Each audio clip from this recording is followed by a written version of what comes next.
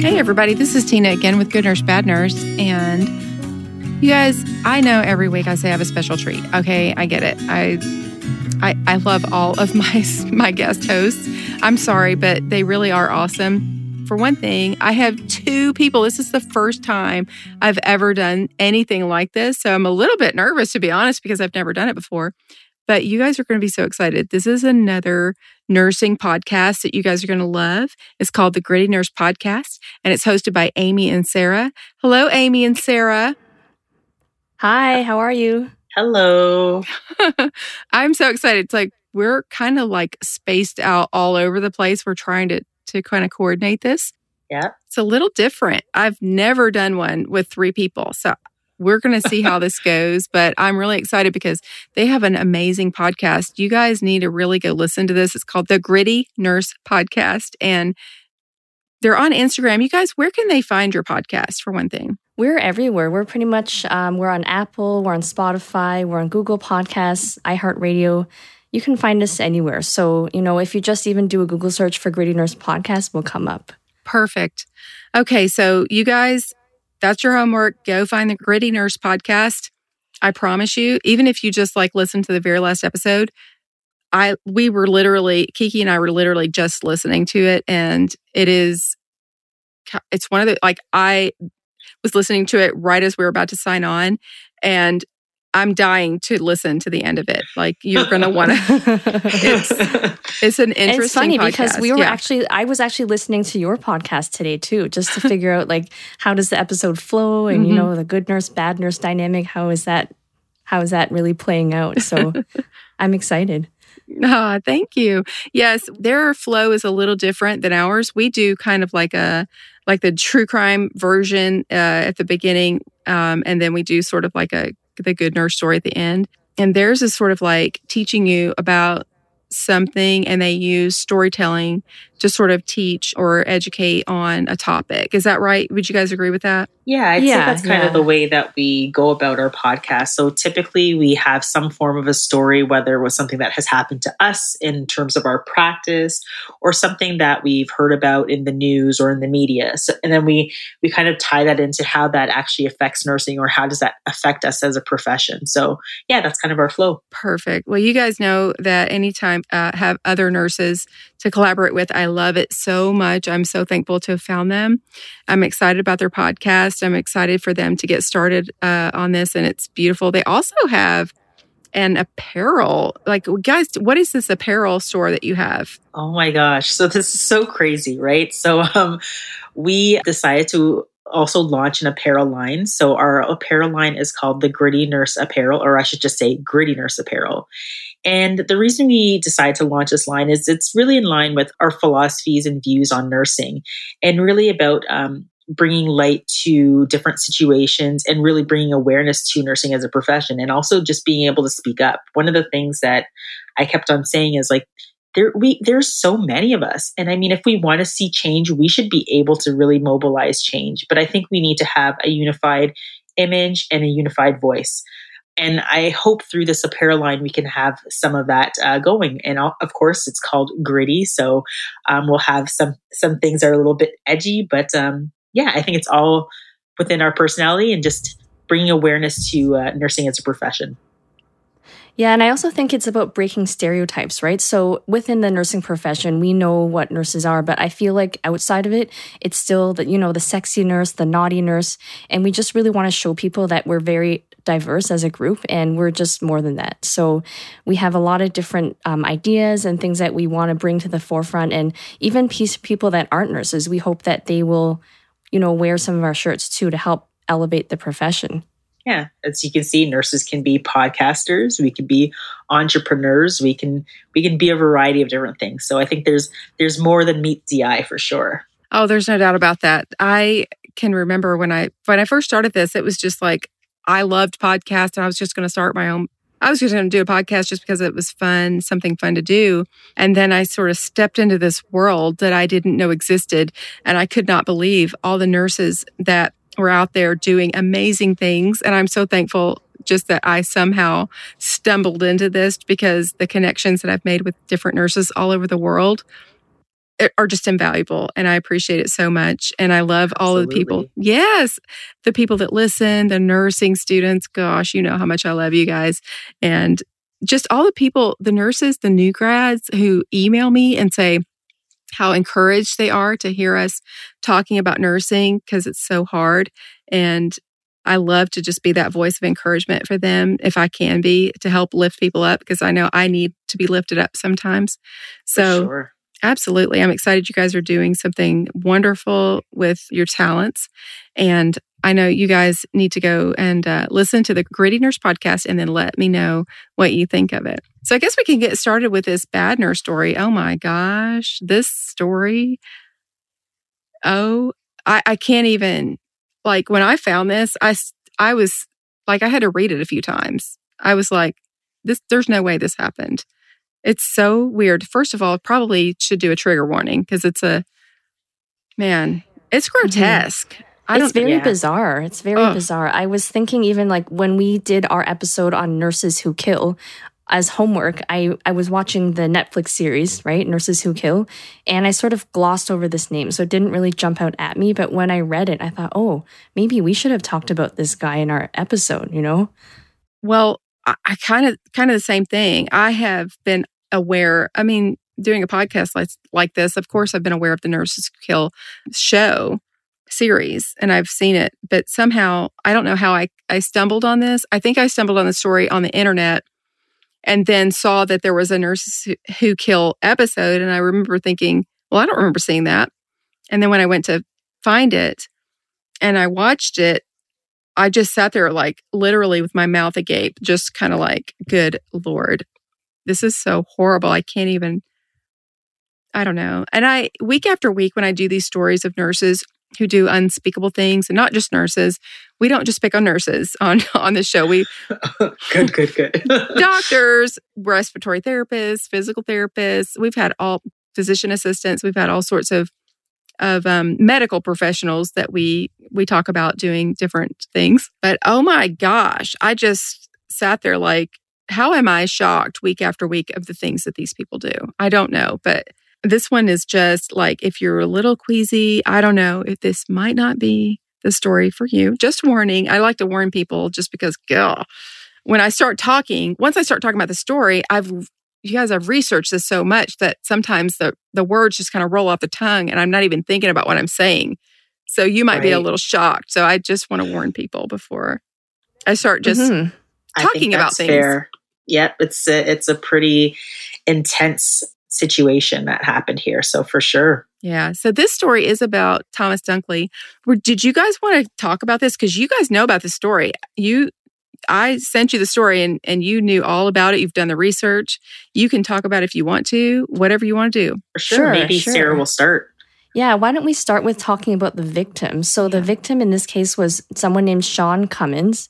And we kind of just wanted to honor the victim here because we got a little bit of background information. So in this case, the victim was a boxer and he'd acquired a small level of fame in the boxing world, you know, in his neighborhood where he lived and fought. He was born February 8th, 1968, and his father was the one who really pushed him to get into sports and boxing. He was very committed. He became successful early on, and in 1986, when he was 18, he began to actually box professionally. Yeah, this guy's really neat, and he had a really great nickname. So his nickname was the Governor, and he won the WBA Intercontinental Super Welterweight title in 1992. So like in about 1994, I think, he fought Agostino Cardamone for the European middleweight title. So he actually went on to win full 12 rounds. In the final round, he knocked him down. So he KO'd this guy. So the referee allowed him to lie on the mat long enough to recover without counting him out. And everyone knew that the fight should have been given to Cummins. However, because he was denied the knockout, his opponent actually won by points, which is quite an unusual situation if anybody really knows about the boxing world. It would have been a life-changing win for him due to the amount of money that he would have received for this win and due to the notoriety that it would have gave him and how it would have made him, like it would have elevated his status. I know. This was really heartbreaking for me. My husband likes to watch boxing. I don't because I can't stand to watch two people pummel each other to death. and to know from a nurse's standpoint what they're doing to their brains when they're doing that, I just cannot stand it. My husband likes boxing, and so he was sitting there working on his laptop, and I was watching the Netflix show, just kind of doing research for this show. And he, of course, stopped and was like looking. I saw him like looking up, watching the TV. And when we kind of got through this part of it, where it was talking about how, he was going, how hard he fought in this fight and how he really should have won, Mark was like, oh my gosh, that's terrible. And it was terrible. I mean, how horrible to think this guy had a rough childhood. He had a rough upbringing. He kind of had to be tough. And this is all he knew. So, I think this was his one shot out, right? And he just didn't get it. Yeah. And this was sort of the beginning of the end. Oh, yeah. I hate that. It's sad. Yeah, so I think he kind of took a downward spiral after this loss. He quit boxing. It looks like he started working as a debt collector, bouncer, and bodyguard for this boy band called Blue. If I'm thinking of the right band, isn't it that song where it's like all technical sounding and it's like, Blue La-Di-Di? I think it's that song. I think you're right, yeah.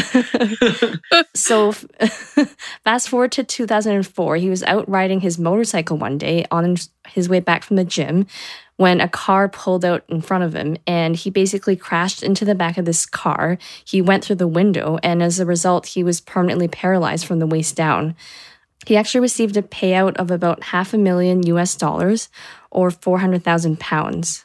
Yeah, that's got to be like really tragic, especially for athletes, right? Like, I mean, that's their bread and butter when that's the only thing that they're doing. And for him to have such a tragic accident like that, it's just like, I don't even know how to describe it. It must be pretty much world altering, right? So it's just kind of, from there, it just kind of got really worse. Yeah. But let's talk about how Thomas Dunkley kind of entered the situation.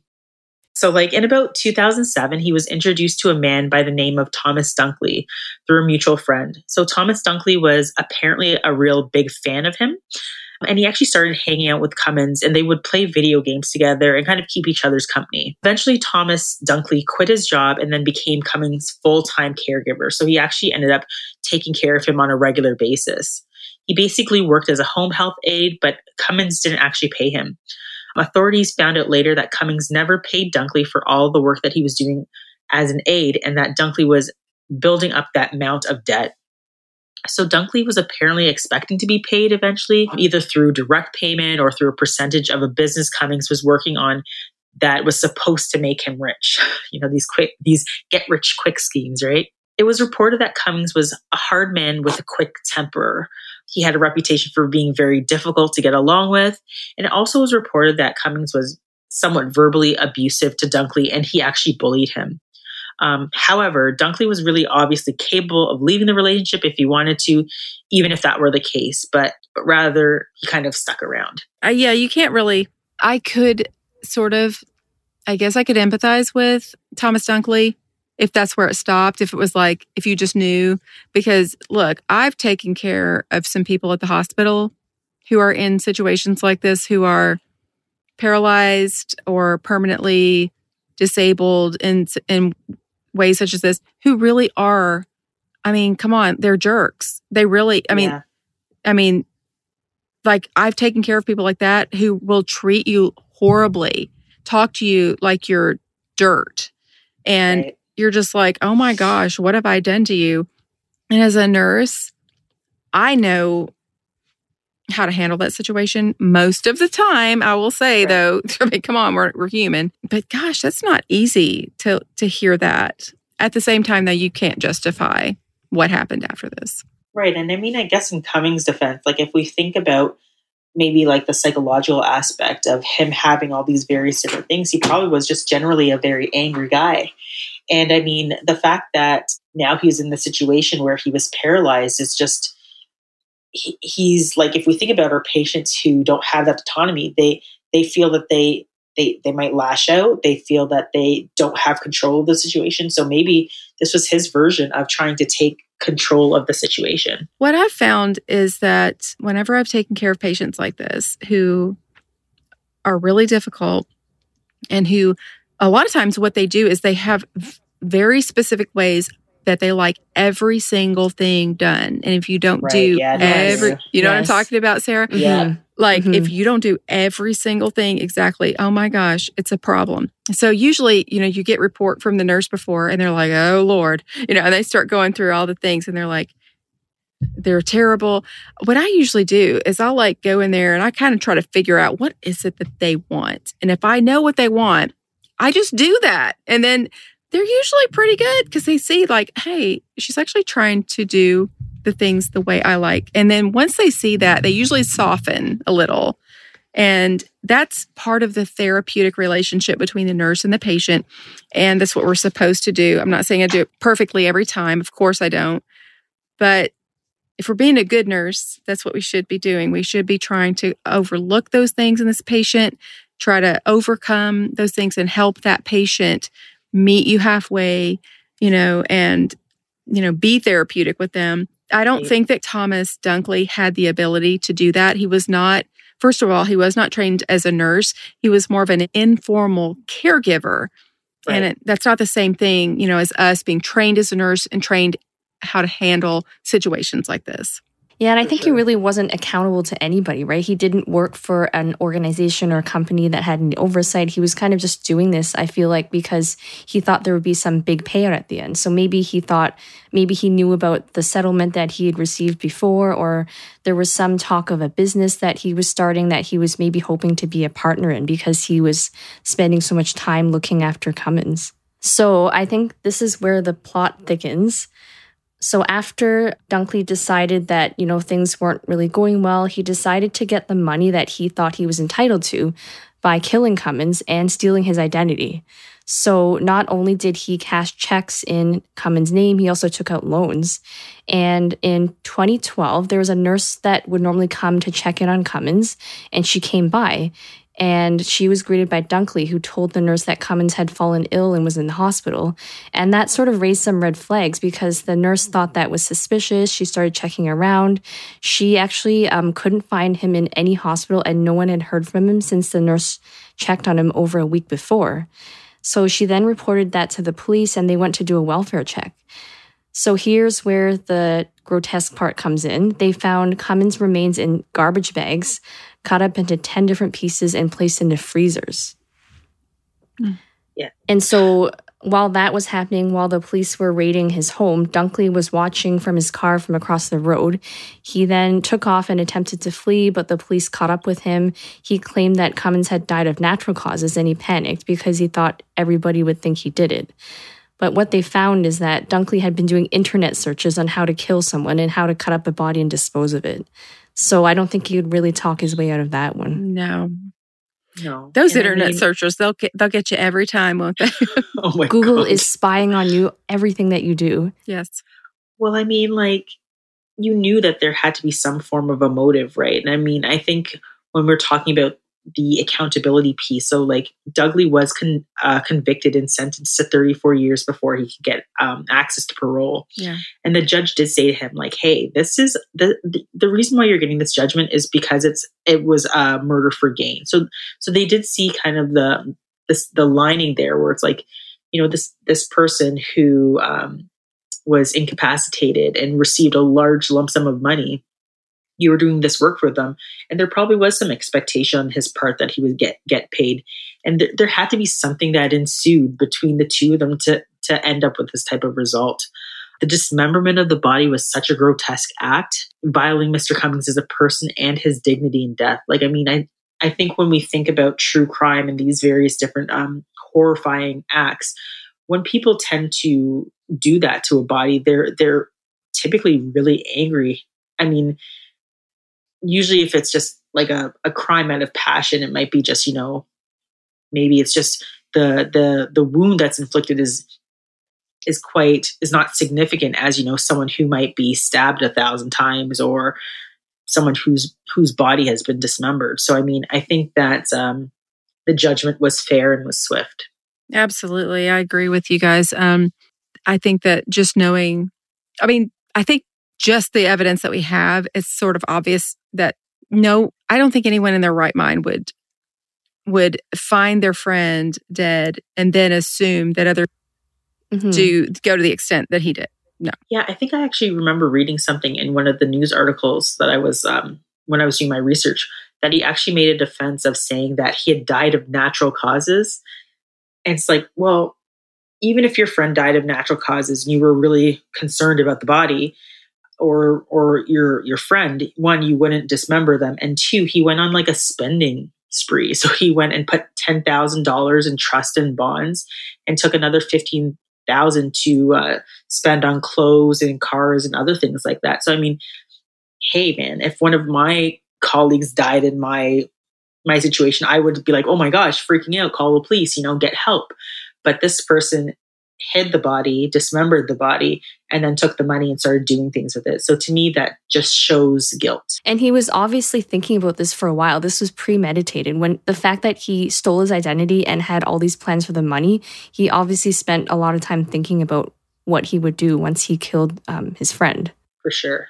I mean, you said it perfectly, Sarah.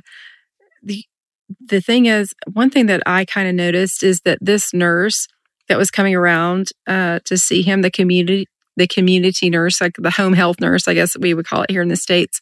This nurse seems, I don't know, there wasn't any mention anyway, that this nurse had any sort of ill will toward Cummins or that there was any negativity.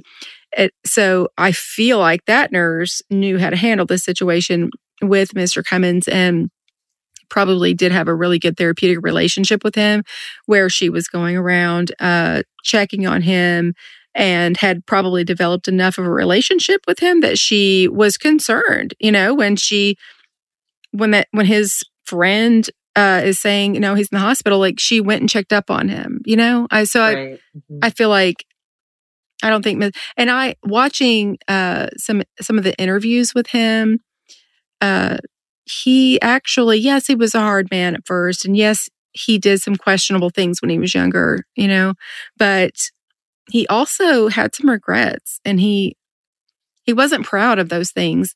And I think that it's not really fair to use Thomas Dunkley's version of him, because that was a man fighting for his life, not wanting to go to prison. So he's saying whatever, he has to say. Right. And it's his word against who? Because Mr. Cummins is certainly not there to defend himself. So I don't know. Yeah. I just feel like, yeah. I mean, I think in the judicial system, especially if you are trying to defend yourself, they're always going to be out to try to make the other person look really bad, right? Yeah. To make them look like not so much that they deserved it, but there were certain mitigating factors that led up to this particular incident. And I think, it's a part of the legal system and it's a part of how courts work.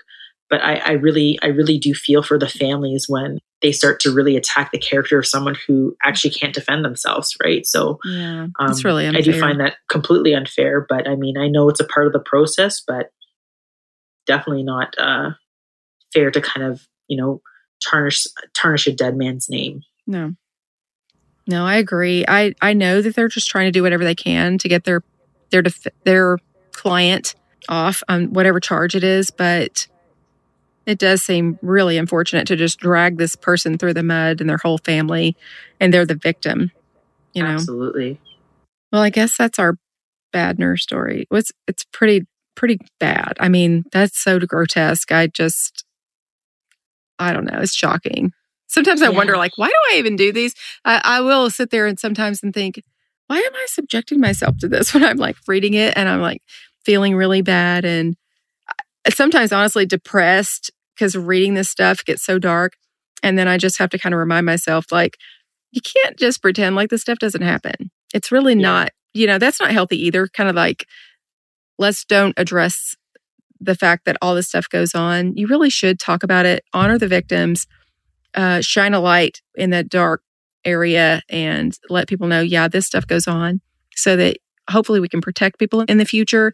We can maybe see the warning signs and prevent things from happening, hopefully. And maybe even if someone is listening to this podcast and they're thinking about doing something crazy like that, maybe it will deter them from doing it. Hello. Yeah. Yeah, for sure. Gosh. And I think you kind of hit the nail on the head when you mentioned the nurse kind of felt that there was something untoward, right? She knew her patient. She knew kind of what to expect with his behavior because she's been taking care of him. And she acted on that intuition. And I think that's also another good thing that we have as nurses is it's like our version of a spidey sense, right? It's just like, hey, something just seems untoward. Let me just check it out. And that's exactly what she did. She kind of took those extra additional steps in terms of initiative to say, hey, let me really make sure that my patient is okay. Because, sometimes with her being a home nurse, like that is a part of her role. And still, she kind of went above and beyond to say, hey, you know what, this seems out of the ordinary. Let me just do a little bit more investigation. And I think that's a really good quality and a good trait for nurses to have, because just even using this example, you could be getting orders from a physician or there's something that you've seen or something is off with your patient. I think you should trust that intuition in that sense and maybe do a little bit of further investigation. Yeah, and I think if she was doing the bare minimum, she would have just took what Dunkley said at face value and said, okay, I'm going to leave and I'll just go on to my next client. But she actually took the time and went to all the different hospitals. And I think in that way, just advocating for your patients is something that we normally do as nurses. And she really did that. So good for her. Yeah, I love the fact that there is a little good nurse snuck into this bad nurse story. Yeah, for sure. Yeah, because the actual real nurse really in the story, because he was a caregiver who was in a nurse role, but the trained nurse actually stepped in and did the right thing. And I love that she sort of, I don't know, kind of like stole the show a little bit there at the end and became the hero, I guess, of the story, at least to bring awareness to what had happened, so that he didn't get away with it. Mm-hmm. Well, I guess we can talk about our good nurse. I'm excited about this good nurse. So since we were kind of talking about our bad nurse was from England, I don't know how that happened, how I ended up talking about, because I believe that the one that we did last week was also from England, but it just happened that way. I really don't know how. But so I thought we should probably come up with another European nurse. And I found this really cool nurse that has the best story. And it's one of those stories where like you start out and you're like, oh, that's cool. And then you're like, oh, well, that's really cool. And then you just keep on like, good grief, what else did this person do? Right. So this is about Kofoworala Abini Pratt. She was the first Black nurse in the National Health Service. So for you guys from the British area and from the United Kingdom, the National Health Service, of course, that is all of the people in their medical and their healthcare field, right? Like in the United States, we do not have a national health service. We don't have a government-funded medical service. It's really unfortunate that we don't have that. It's very sad. There's a million sad, horrible stories that I could tell you about how awful that is. But I love the fact that you guys have that there. And we have a lot of people that listen from that area.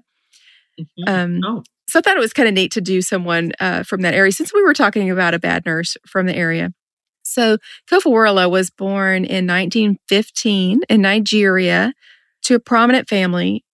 She always wanted to be a nurse growing up, but her father thought the career wasn't a suitable one. I feel like I say this all the time on this podcast when I'm talking about nurses. It's like anyone brought up in, I guess, I'll quote, upper class family or higher class family or prominent family, however you want to word it. It seems like their parents never want them to be a nurse. I don't know what the deal is. We just don't have a good reputation for some reason, you guys.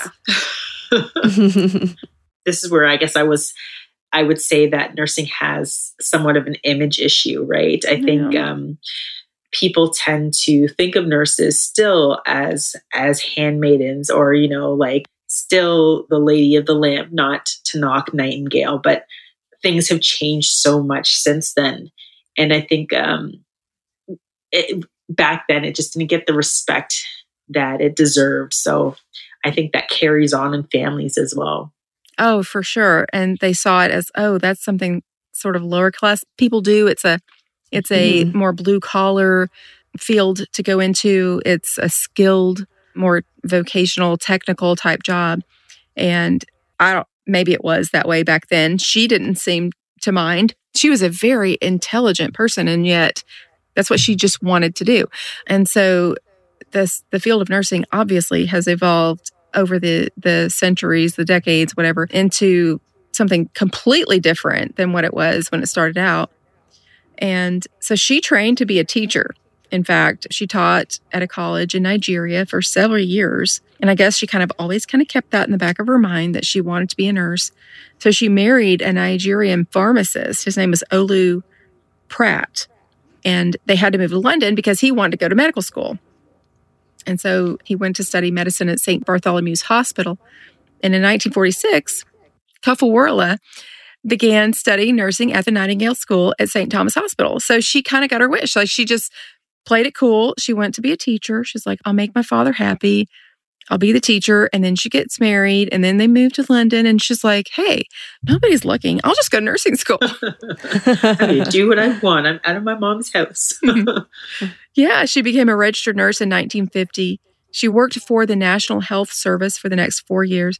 She was the first Black nurse to work for the National Health Service, which, of course, we said that earlier, but that's a significant feat right there in and of itself. The fact that she's that courageous, she's just like, I just want to go work for the National Health Service. Did it even dawn on her, do you think, that nobody had ever done that before? She just went and did it. I feel like she was a real trailblazer, because this is really like, starting your nursing career later in life and also having a second career, which a lot of nurses do these days. I'm actually in a couple of Facebook groups, one is actually about nursing or starting nursing school in your 30s. And there are so many people there that, are starting nursing later in life. And it's just really good to see all of the support that they're getting from their peers. And you really can do something that you want. It doesn't mean that just because you're older that it's too late to fulfill your dream.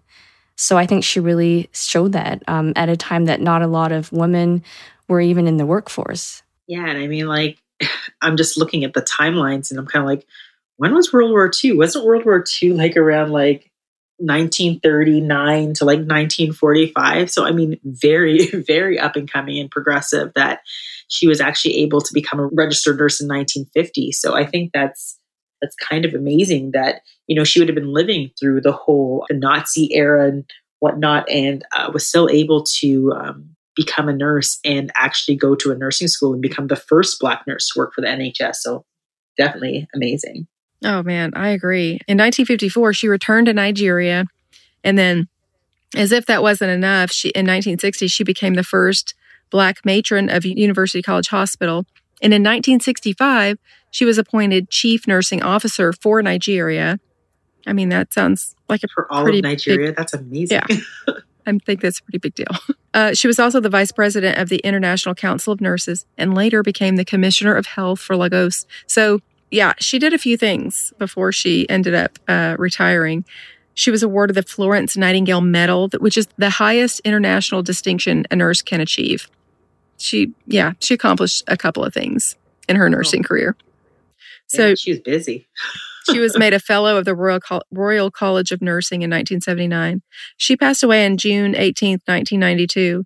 But my goodness, all of the wonderful things that she did. Such a brave soul and just kind of like you said, Sarah, just a trailblazer, unafraid to just do whatever she wanted to do. And she lived for a very long time. So what would that be? 1915 and she lived to 1992? That's 77 years. That's amazing. Yeah, oh my gosh, yeah. That's awesome. Well, I love the fact that we get to celebrate someone every week on this podcast. It's always kind of an uplifting. It's a little downer, when we talk about the bad, dark stuff that people do. And so it's nice to end on a more of a positive note, It's just uplifting, it's encouraging, and it reminds us how wonderful the people are in the nursing field. I'm so proud to be a nurse, and I'm more proud whenever I read, things that people have done like this over the years. And so she makes me really proud to be a nurse, and I'm happy to be able to just let people know that she existed and kind of tell her story. Absolutely. I applaud you. This is a great story, and it did kind of turn things around. And it's also good to really learn something too. I didn't know very much about her, and I think this for me, this kind of gave me the opportunity to learn a little bit about this particular nurse as well, and learn a little bit about her history. So I'm actually very thankful and grateful for that. So thank you.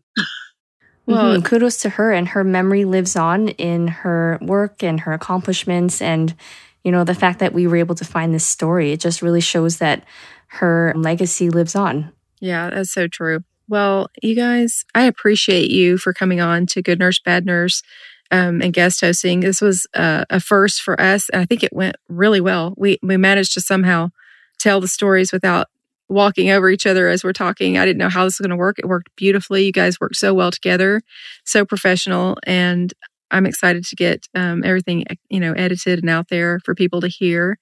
And where can people find you? Just remind people again where they can find you. Well, people can just go to grittynurse.com. That's probably the easiest way. We're on Facebook, Instagram, Twitter, and to listen to our podcast, we're on Apple, Spotify, we're on YouTube, iHeartRadio, Amazon Music. So you can find us in a lot of different places. And we also release weekly. So if you're looking for a weekly fix, you can check us out. Yep, we're pretty much the only Gritty Nurse. So if you type Gritty Nurse, the Gritty Nurse podcast into your search engine, you will definitely find us. We're the only ones right up at the top. Nice. Wonderful. Well, so happy to have you guys on. You guys know you can find us at goodnursebadnurse.com. You can email me if you want to at tina@goodnursebadnurse.com. Your suggestions, if you have any complaints. I hesitate to say that just because I'm a little sensitive. You guys, come on, be nice. I know I make mistakes and say dumb things all the time, but I'm sorry if I make mistakes.